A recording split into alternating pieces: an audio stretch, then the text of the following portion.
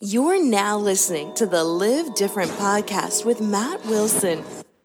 What's up, Live Different podcast listeners? It is Matt coming to you with another awesome episode.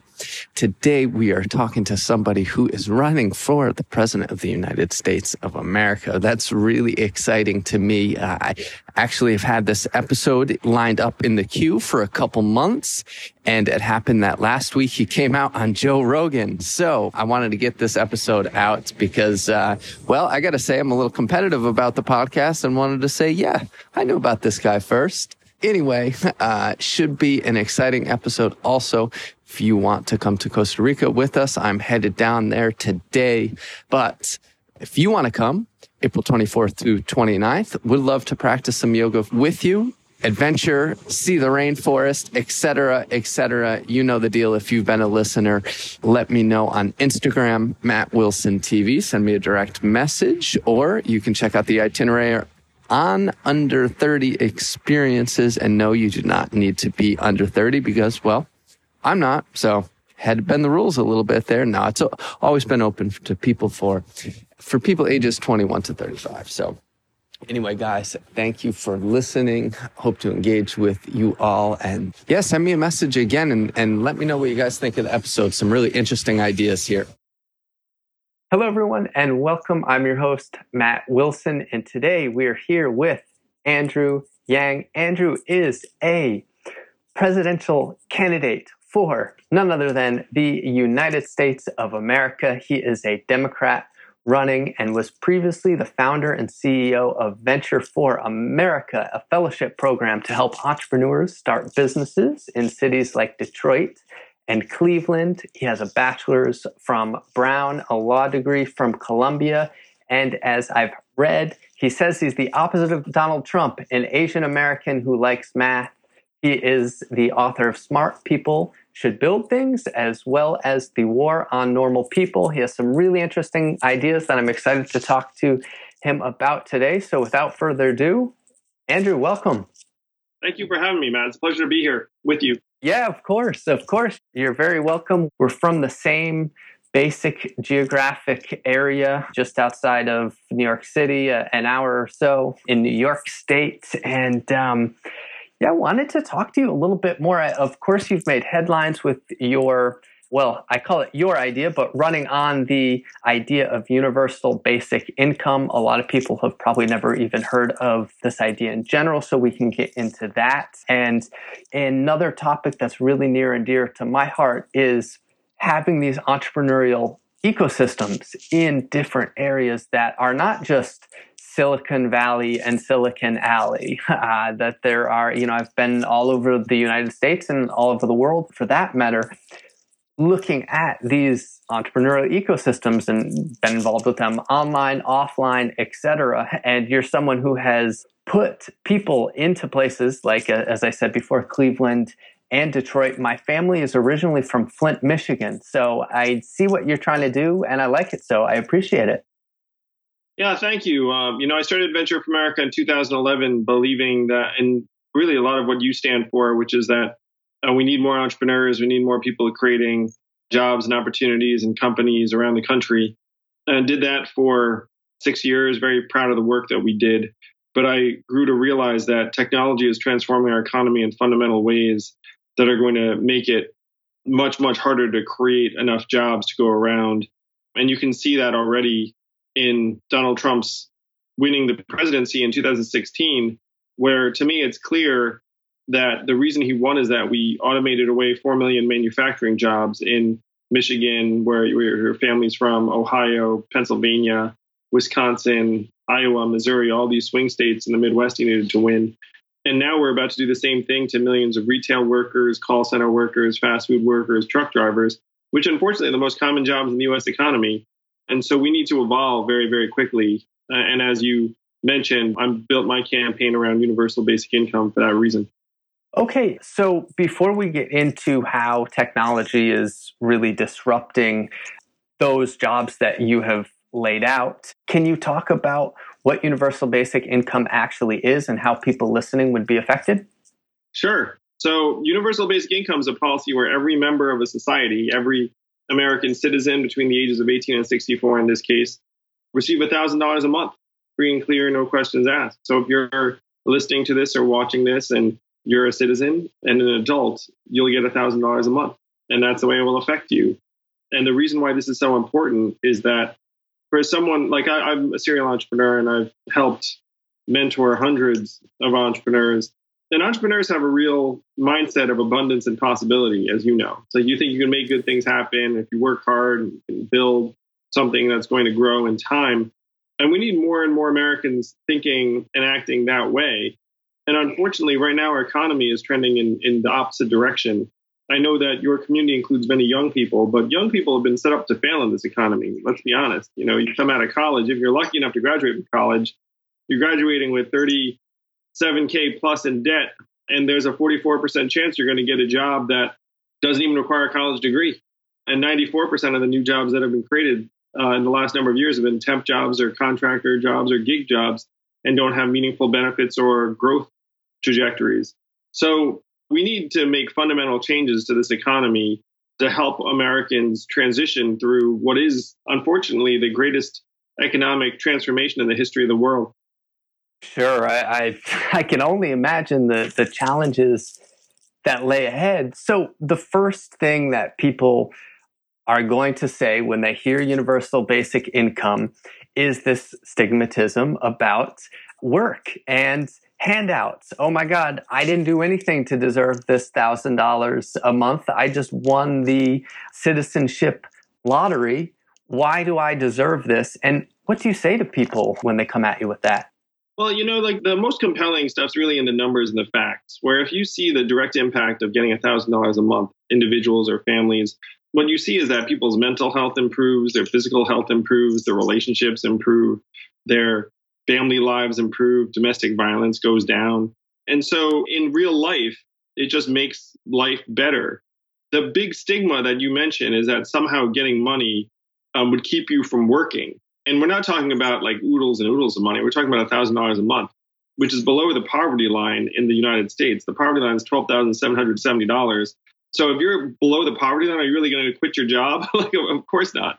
Like if you're a server at a restaurant making $24,000 a year and you quit your job on $12,000, then you're going to take a 50% pay cut and you could barely make ends meet right now. But if you stay in your job, maybe you cut back one shift, you're making like $30,000. And then you can save a little bit. You can maybe spend a little bit of time with your child. Like that, there's nothing anti-work about someone getting $1,000 a month. It's actually the opposite, because throughout the economy, it would grow the consumer economy by more than 10% and create 3 million new jobs. Because if you look at the reality for most Americans, if you're living paycheck to paycheck or week to week or month to month, then you aren't starting businesses, you're not buying homes, you're not buying cars, you're not moving, you're not doing all the things that we need to build a vibrant economy. So this is very pro-work. That's the biggest thing that people get wrong. Sure. So I'll tell you, Andrew, I graduated in 2008 from college with a business degree, and I wanted to go out there and make something of myself. But of course, it was very difficult to get a job. And so I saw a lot of my classmates who had jobs lined up upon graduation actually have these offers rescinded. Sure.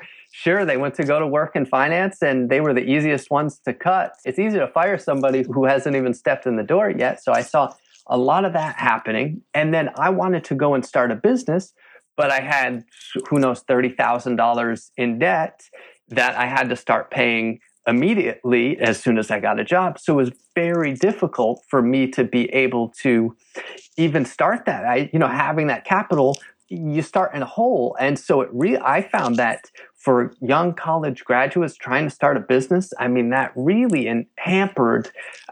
hinders the ability to innovate. And you see a lot of these very young CEOs are the ones who go and take risks, but they cannot do that. And sure, it's easy to sleep at your parents if you have that opportunity and be able to work on something in your parents' garage, as you hear so many startup stories go.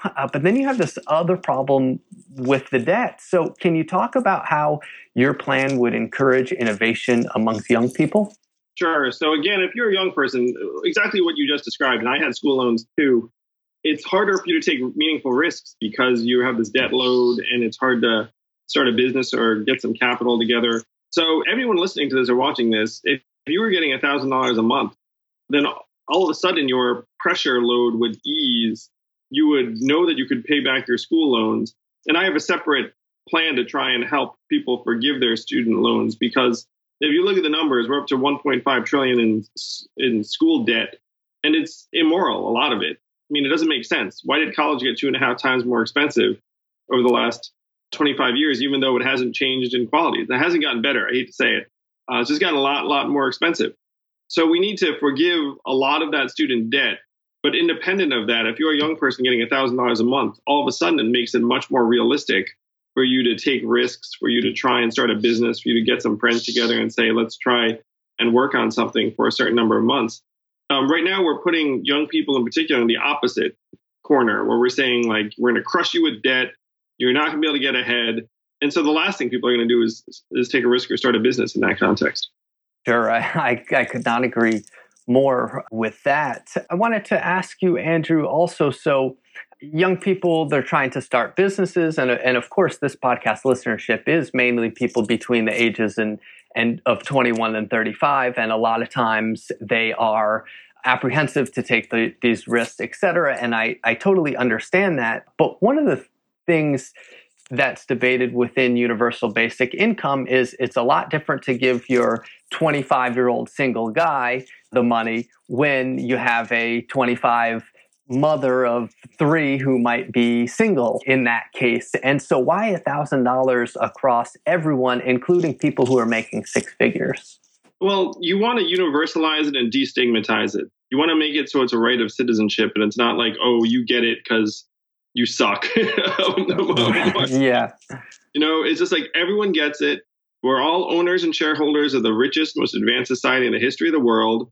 We all get a dividend. Like, companies declare dividends all the time, and everyone says that's good, smart management. And so we can do it too. And this is a deeply American idea. Thomas Paine was for it. Martin Luther King was for it. It passed the House of Representatives twice in 1971 under Richard Nixon. In one state, Alaska, has had a dividend for 36 years, where everyone in the state gets between $1,000 and $2,000 a year, no questions asked. So you don't want to tie it to the fact that someone's making under a certain amount of money, because then it stops being a dividend, and then people start thinking that you're like, oh, you're taking from me to give to someone else. Sure. And do you see that now when you can log online, we live in a day and age where we live in a very advanced economy. We can log online, find absolutely any job we want and pick up and move there, that the families are being spread out. And not everybody has the ability to, well, I'm going to live in with my parents and start a business, or I'm going to, I have aging parents now. Okay, I want to move back with them, because I believe you've spoken about the ability to move is very important, but then you spread out families, and then something like $1,000 would really help someone if they wanted to work part-time to be able to take care of their aging father, or be able to pay for health care or child care for a new child, but still be able to maintain their career. So have you thought through any of these types of things? Oh, yeah. It's one reason why I love universal basic income so much is because it frees you up and it broadens the definition of work. Like right now, if you're taking care of your aging parent, that's really, really hard work, but the market will pay you $0 for that. And your employer will pay you $0 for that. So it's like, we have to know that that's some of the most important activity that we can do as human beings. Also, I have 2 young kids. It's the same thing. You're taking care of your kid. That's a lot of work. But again, the market will value that at $0. So if you have universal basic income, it helps broaden the definition of work. So if you're working on your own thing, or you're an artist, or you're creative, or you're a caregiver, or you're really just trying to take care of yourself for a particular period of time, like, they're all different forms of work. It's just right now, our society has really started to narrow down the definition of work to be something that's purely market-based. Like, if you go and someone's paying you, then that's work, and everything else is horseshit, more or less. is the way that we're increasingly getting conditioned. Sure. And so, to your point about moving for work and part-time, being able to spend time with your kids, we need to make people much, much more flexible. And one of the things, the stats in this country are terrifying, where business formation rates in 90% of the country are in multi-decade lows, and Americans are moving across state lines at lower rates than they have in decades. We're having fewer kids, we're getting married less. Like any sign of prosperity or abundance you can think of, we're even living shorter periods of time. Our life expectancy has declined for 3 years in a row, the first time this century, more or less, in a developed country. And it's because people are literally killing themselves and overdosing on drugs at record levels. So anything you look at to determine the health of our society, we're deeply unhealthy right now, in large part because we are defining work so narrowly. And when you're out there speaking to people, are you hearing this from them, or is everyone just believing the rhetoric that we're hearing from Donald Trump, that the economy is booming and the only problem is the Fed and look how great of a job I'm doing? Or are you seeing people struggle for real out there? Everyone can relate to this struggle. If you're listening to this, you probably can relate too. I mean, 57% of Americans can't pay an unexpected $500 bill right now. The vast majority of people are living paycheck to paycheck, month to month. And stock market prices going up, though they're coming back down right now. But the bottom 47% of Americans own zero stock, and the bottom 80% of Americans own only 8% of stock. So if you're in the bottom 80% of Americans, which is obviously the vast majority of us, the stock market has very little relationship to how you're doing, or how your family's doing. So the struggle is very real and it's everywhere. And when I go around the country, that's what I hear. And the reason why Donald Trump won is because of the struggle. It's like people are freaking angry and miserable and depressed. And then Donald Trump says, hey, I'm going to fix it. His solutions are garbage and nonsense, but the diagnosis was not wrong. And so what I'm saying is, look, the economy is deeply broken and doesn't serve our needs as, again, the owners and citizens of this country. So let's make some big changes. Let's declare a dividend and start solving these problems. But one of the frustrating things in politics is people are not arguing beyond images and ideas. I'm talking about real dollars and cents. I'm saying look, every American adult should just get $1,000 a month. That would be a game changer. That would create hundreds of thousands of new entrepreneurs and businesses and opportunities. And then if you reflect on it, you're like, well, that sounds awfully dramatic. But then you're like, wait a minute, if we're in a democracy, there's absolutely nothing stopping a majority of us from declaring ourselves a dividend. And it's been in effect in one state for 36 years. And it passed the House of Representatives twice in 1971. So there's nothing far-fetched about it. But to your point, that this really is the kind of thing where if you go around the country, all you hear is that people can't pay their bills. Okay, and let's get into the dollars and cents, because you've estimated this would cost $2 trillion per year. So can you break that down as I think we only have a $4 trillion budget in total? Yeah, so the great thing here is that this does not go to grow the government pipes. This essentially just goes to us. And so the cost is a little bit more than $2 trillion. It's more like $2.5 trillion per year. But for context, our economy is up to $19 trillion, up $4 trillion in the last 10 years. And this thing is much more affordable than you think because we're spending so much money on similar things already. So if you break it down, the big change we need to make is that the big winners from artificial intelligence and self-driving cars and trucks and big data and all these things that are going to displace millions of call center workers, retail workers, truck drivers, etc. The big winners are Amazon, Google, Facebook, Uber, all these really big tech companies that do not pay a lot of taxes right now. Amazon will say, we didn't make any money this quarter. We don't need to pay taxes, even though Jeff Bezos is now worth $160 billion. Google's move is to say it all went through Ireland, no taxes here. And so the American public is in a trap where more and more work and value is going to get soaked up by a handful of companies, and we're not going to get anything in return. So what we need to do is we need to join every other industrialized advanced economy in the world and have a value-added tax, which a value-added tax at even half the European level, because our economy is so massive, would generate $800 billion in new revenue. So $800 billion plus a significant proportion of the $800 billion we're currently spending on 126 welfare programs, because I do not want to get rid of those programs. But if you're already receiving, let's say, $1,200 in disability, we're not going to stack $1,000 on top of it. So we're substituting out some of that money, so it brings the cost down. So now you've already paid for about 1.4 trillion of the 2.5. Now, here's the magic that people have to remember. If you get $1,000, your friends get $1,000, your family members get $1,000, that money doesn't disappear. That money goes right back into the economy. It goes into car repairs, home repairs, nights out, new businesses, people moving, and it grows the consumer economy by about 12%. It would create several million jobs, and then we get back 25% of that new value in tax revenue. So that would bring back about 500 billion. And then the last 500 billion or so, you get back because we're going to save hundreds of billions on emergency room healthcare, incarceration, homelessness services. I was with a prison guard in New Hampshire the other month, and he said, we waste so much money in the prison system that we should just be paying people to stay out of jail. And he's right. We're going to save hundreds of billions and all this stuff we pay for because people are suffering and falling through the cracks. And then we're going to get hundreds of billions back by the fact that if you alleviate child poverty in this country, you increase GDP by $700 billion through better educational outcomes, better health outcomes, better mental health, better worker productivity. Just by making our population more whole and strong, we're going to get back a ton of value. So this thing will pay for itself in part if we pass a value-added tax. But the great thing about it is this is like the real thing. Trickle-down economics has never worked. And even now, Republicans are like, yeah, that shit never worked. But what does work is trickle-up economics.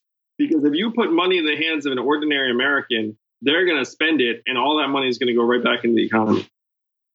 Okay, there's a lot of different things there that we could unpack, but for the average American who doesn't know about the VAT tax, can you explain a little bit how that works? And also, I know that you were a corporate lawyer, and for me, who's a small business owner, I could incorporate in Ireland a separate Irish business, but it would only be good to me, as I understand the law, for the money that flows through Europe. So if I take sales from Europe online, but I'm incorporated in Ireland, I can funnel those through like maybe a 10 or 11% tax rate in Ireland per se. But first, could you explain how Google actually does this for people who don't understand this loophole, and then how a VAT tax would bring in money for the American government? Sure. So Google can make choices as to like where they attribute both costs and revenues in a way that most small businesses can't pull off. And the way a value-added tax makes that impossible is that anytime there's a transaction where you do a Google search and then the ad gets clicked and then Google gets paid a certain amount of money, like that, because you're an American doing the search, then Google would pay like a tiny sliver of that AdWords revenue. Same thing with every Amazon transaction, same thing with every robot truck mile.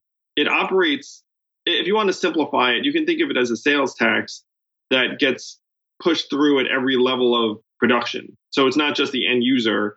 Like if Google pays its food supplier a certain amount of money, then the value-added tax gets built into that too. So it makes it so it's impossible for any company to game.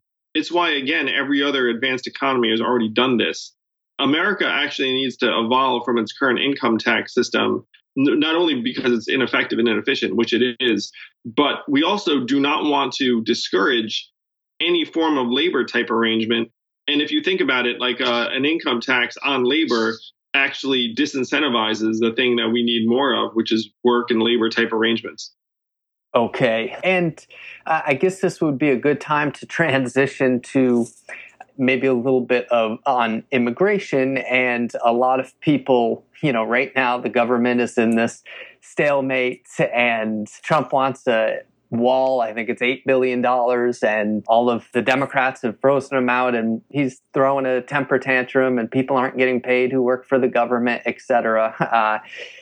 But how big, my question for you, as an Asian American who knows his math and knows his numbers, $8 billion, how much money really is that? Because when you talk to the American people about, this is going to cost $2 trillion and our GDP is $14 trillion and a wall is going to cost $8 billion, I mean, it just seems like a number with a lot of zeros. But what's your opinion on the wall specifically? The wall is what I'm talking about, where it's more of a symbol than a policy. It's not, it's like anyone who looks at it for any length of time knows that the geography on the border makes it so that building a wall on the entire border is totally impossible.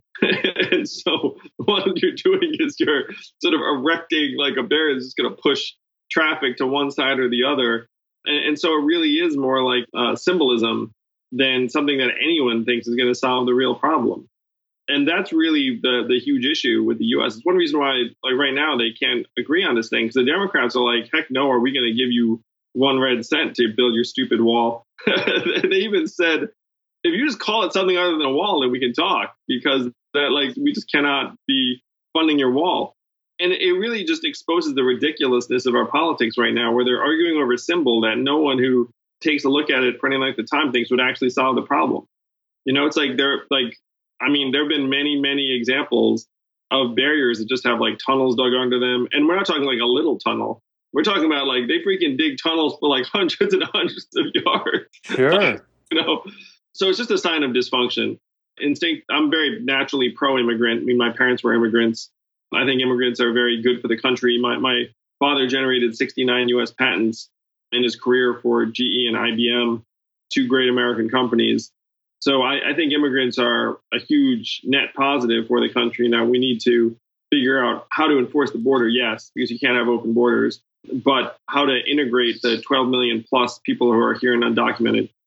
Okay. And do you believe that all of this attention is being placed on immigration, yet there are much larger issues to look at? Okay, because you look at it and it doesn't seem either with dollars and cents nor just with the biggest threats to the economy. It just seems like a way to polarize the American people, create a big distraction while... Thank you, brother. Yeah, you get... Well, totally. You get the people in there from the oil companies to be your cronies and take the American people for everything they're worth when the people are looking the other way at something that's not that big of a deal.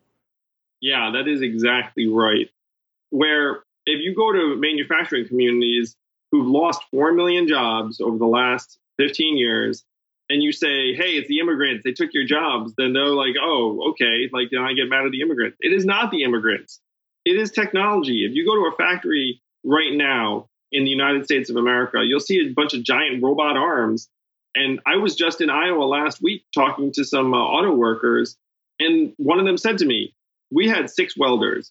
Then they brought in a welding machine, and they got rid of 5 welders. And then the last welder now just hangs out and makes sure the machine is okay. It's like, that is what is happening. And so we need to get people focused on technology. 30% of malls are going to close in the next 4 years. And the most common job in America is being a retail clerk. It is not that a million immigrants came in and said, we're going to take those retail jobs. It's that Amazon is sucking up another 20 billion in e-commerce every year and tipping the malls into oblivion. So we need to focus Americans on the real issues and the real problems and then real solutions. So the real problem is that our economy is evolving in ways that is minimizing the value of many, many forms of human labor. And it's just going to get worse. Artificial intelligence is going to take off and make that much more extreme. And the answer is to broaden our definition of work and start distributing value to ourselves, the shareholders of this country, through a dividend. And that is why I'm running for president, to try and make these things happen in 2021, because we don't have unlimited time.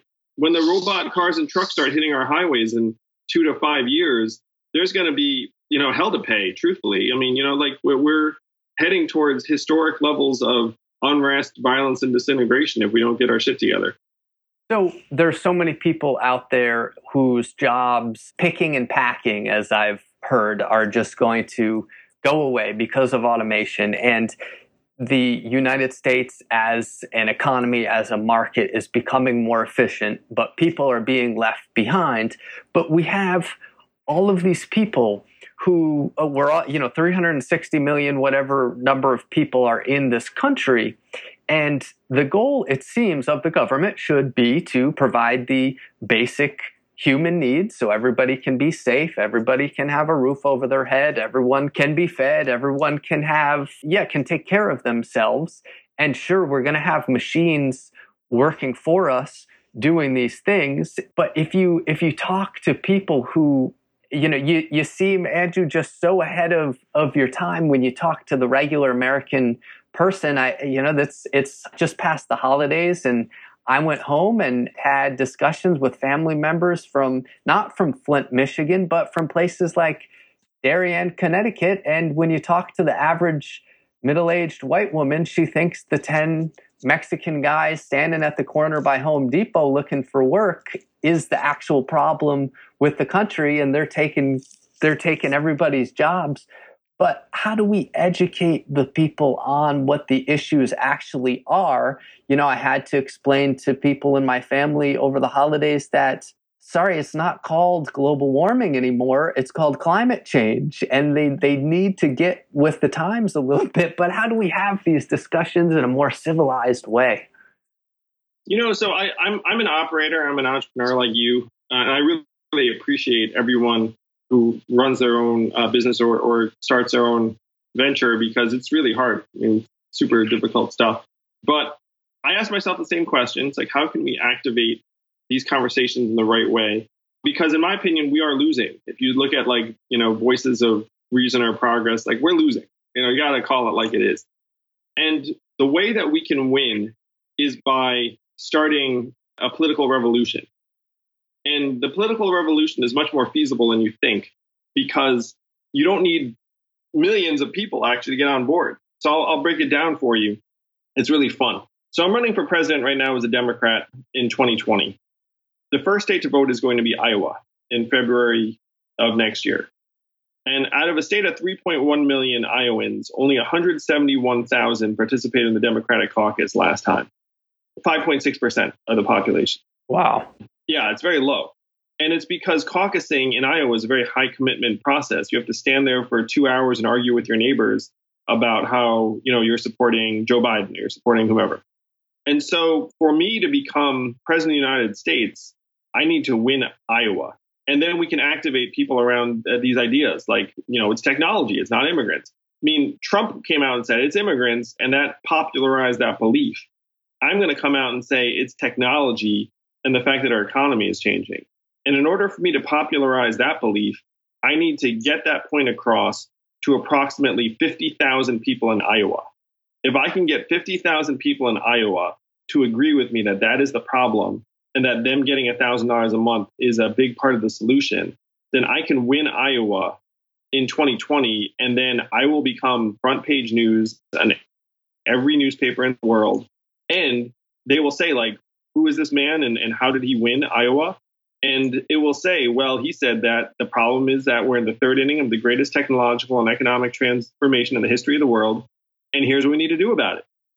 So we need to figure out the key levers to try and change this conversation and change the game. Because like you said, man, your relatives, when you went back for the holidays, they are more normal than you or me, or I'm going to guess most of the people listening to this or watching this, because most of the people listening or watching this are probably in their 20s or 30s, and they're looking around saying, how is it that these politicians seem like they are decades behind the times? Because they are. Some of them were born in the 1940s, like, love them, but that's a long time ago. Yeah. They have only the faintest idea of technology. It's embarrassing how behind the times we are. So I joke all the time. People call me a futurist. I'm actually a presentist. It's just that I'm like so different from the other politicians because they are stuck in the past. They're stuck in the 60s or 70s. Sure. Yeah, you're living in the present, but you're paying attention to the things that really matter and that are here with the movers and shakers. You've spent time in Silicon Valley and you know that, okay, that's the direction that the world is going. And those are the people who are leading it, the Jeff Bezos types.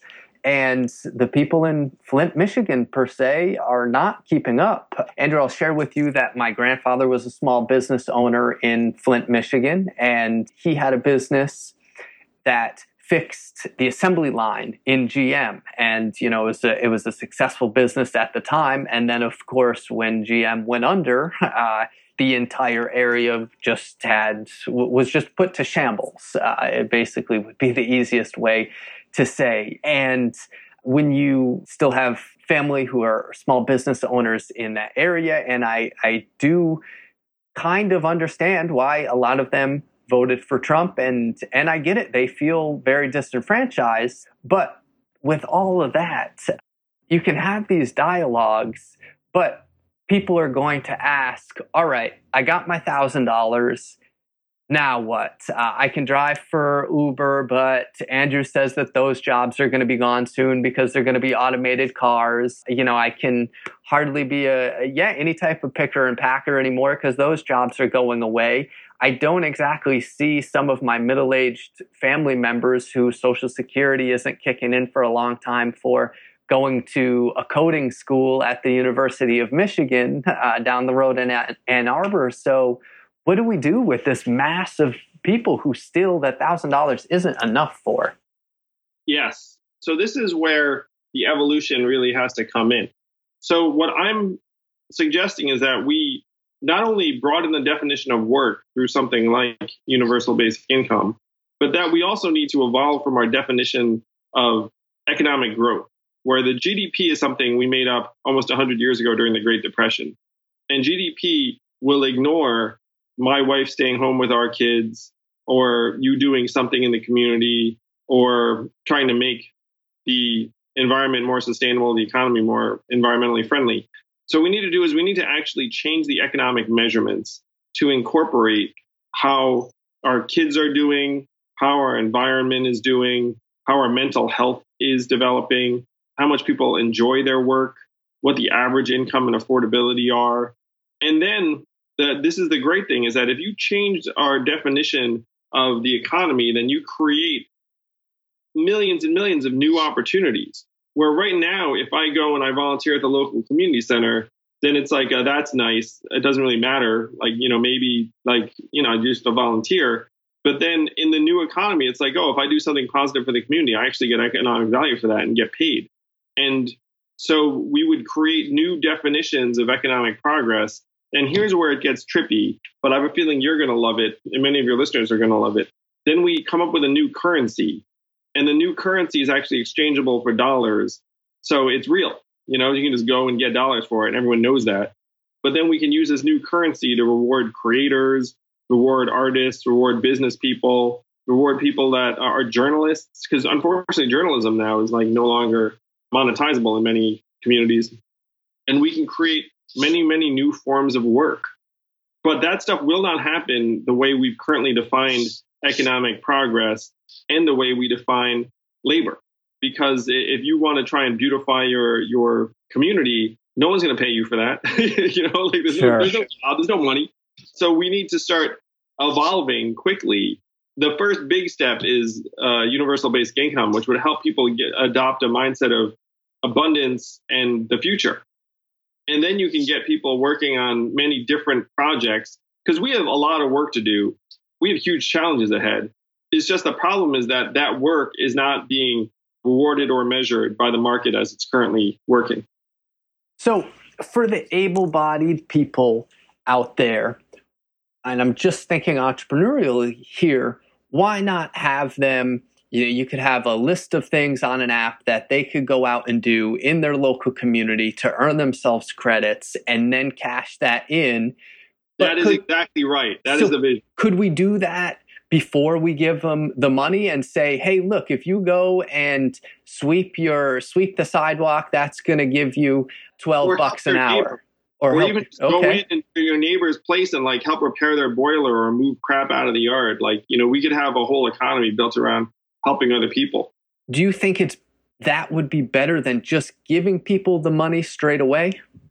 I do not, because in part because the government is shitty at most things. And so if you had to try and devise some way, it's hey, you have to do 20 hours of stuff for your neighbors in order to get paid enough to live. It becomes really dark and bureaucratic quickly. Mm-hmm.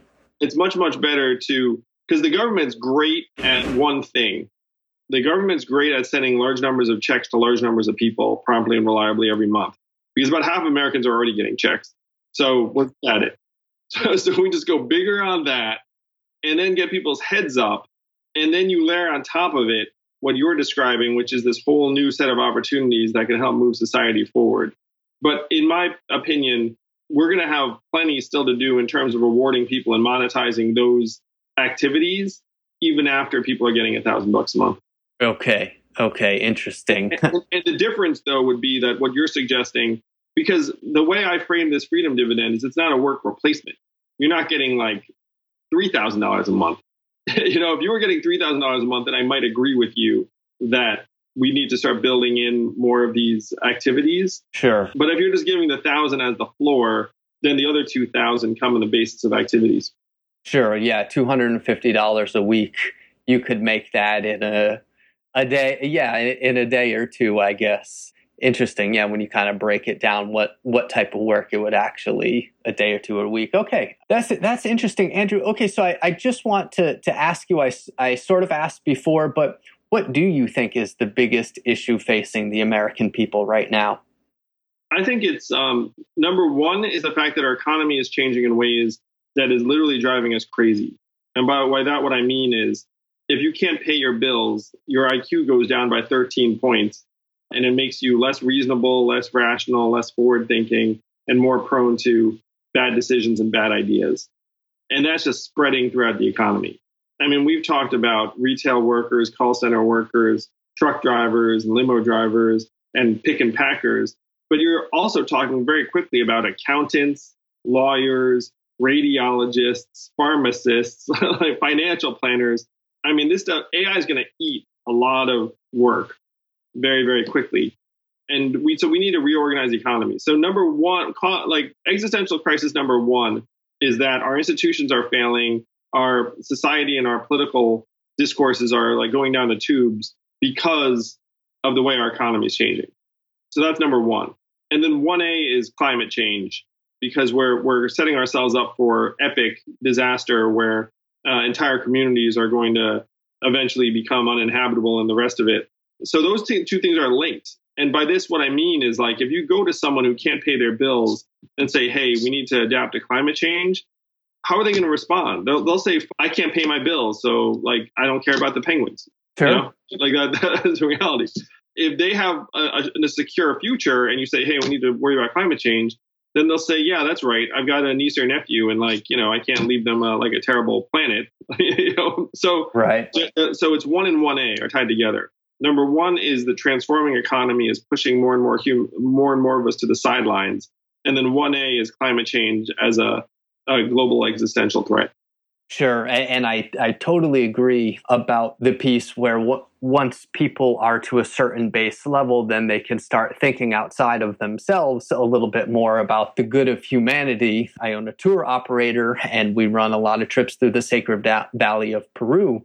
And we're always talking about sustainable tourism and how we can make these trips good for the environment and keep the money local, these types of things. And we had our Peruvian manager stand up one day and say, look, guys, I really appreciate all that you're talking about educating our travelers on how they can use less plastics and petroleum-based stuff and calculating our carbon footprint here. But that little lady that's standing out there trying to sell her water bottle so she can feed her kids, she doesn't give a shit if it ends up in the garbage or it ends up in the forest. It really doesn't matter to her. She needs that 30 Peruvian soles to feed her family. So yeah, I agree. The people in Iowa who are struggling with the same type of things, yeah, that may do something for them. Andrew, people are going to say, all right, when people get the money who are already addicted to opioids, who are already in poverty, who are going to use this money to gamble and hire prostitutes, what do you say to them? I just look at the numbers where if you look at what's happened when people get money, you don't see an increase in substance abuse. You don't see a decrease in work hours, except for new moms and teenagers who stay in school at higher levels. We definitely have a drug crisis in this country, but it's not like a lack of money right now is keeping people from getting their hands on the drugs that they want. If anything, they'll get that money through theft and criminal activities if they have to. So putting money into people's hands will actually enable a greater proportion of people to pay for treatment, because treatment is really, really expensive and most people can't afford it. So if you look at the numbers, you see that there's no reason to expect a spike in use and abuse beyond current levels, and that there are many, many positives that are going to come on the other side. Sure. And I just hope that people don't use those types of headlines to blow things out of the water, like the bad hombres coming into the country and creating all the issues.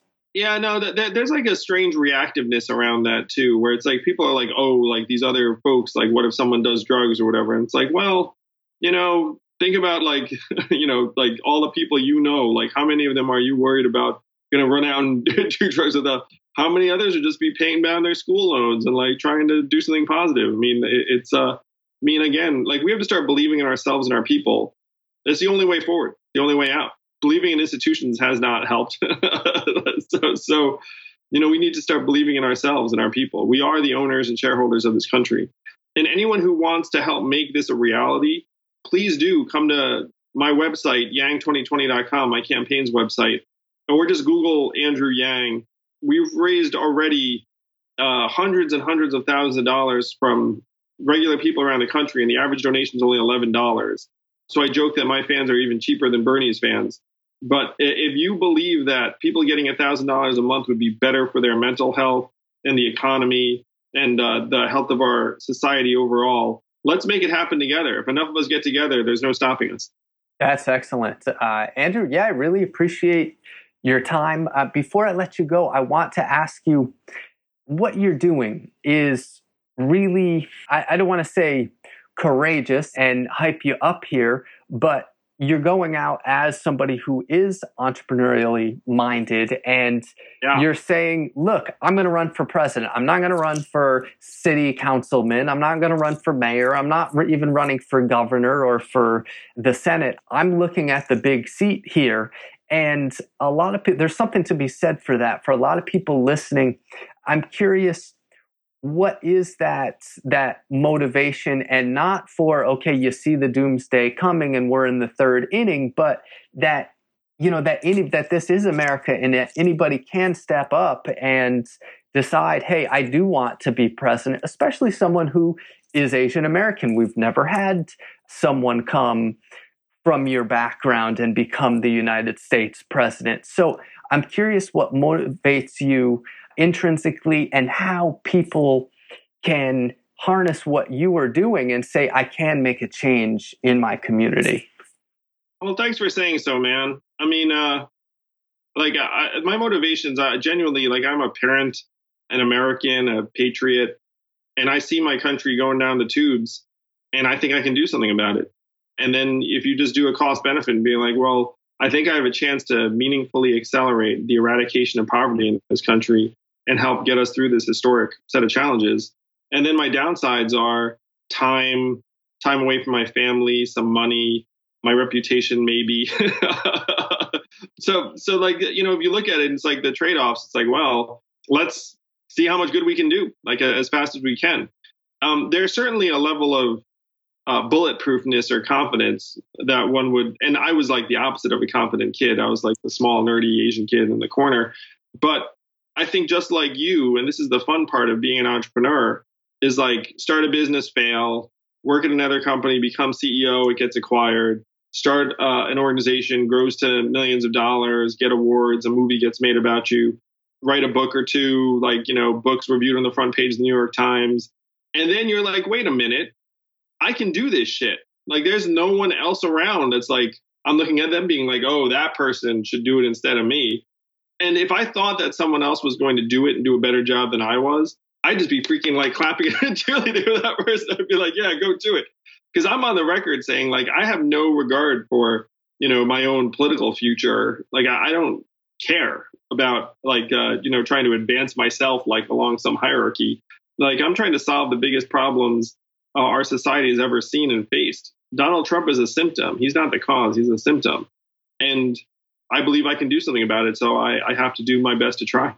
Well, thank you for that. If you're not doing it as president, I'm sure you'll be out there continuing to encourage people to do this as entrepreneurs and solve the greatest problems, as you say. So I really appreciate it. Thank you, man. Love entrepreneurs. Love what you're doing. Love travel. Love the earth. And this community you built, this businesses, the Center of Enterprises, it's really awesome and impressive. And it's one reason I was excited to have this conversation, because I feel like you and I are cut from a very similar cloth, and that this is my tribe, really. So it's a pleasure to be here with you, and keep up the awesome work. Everyone listening to this too, you can do it.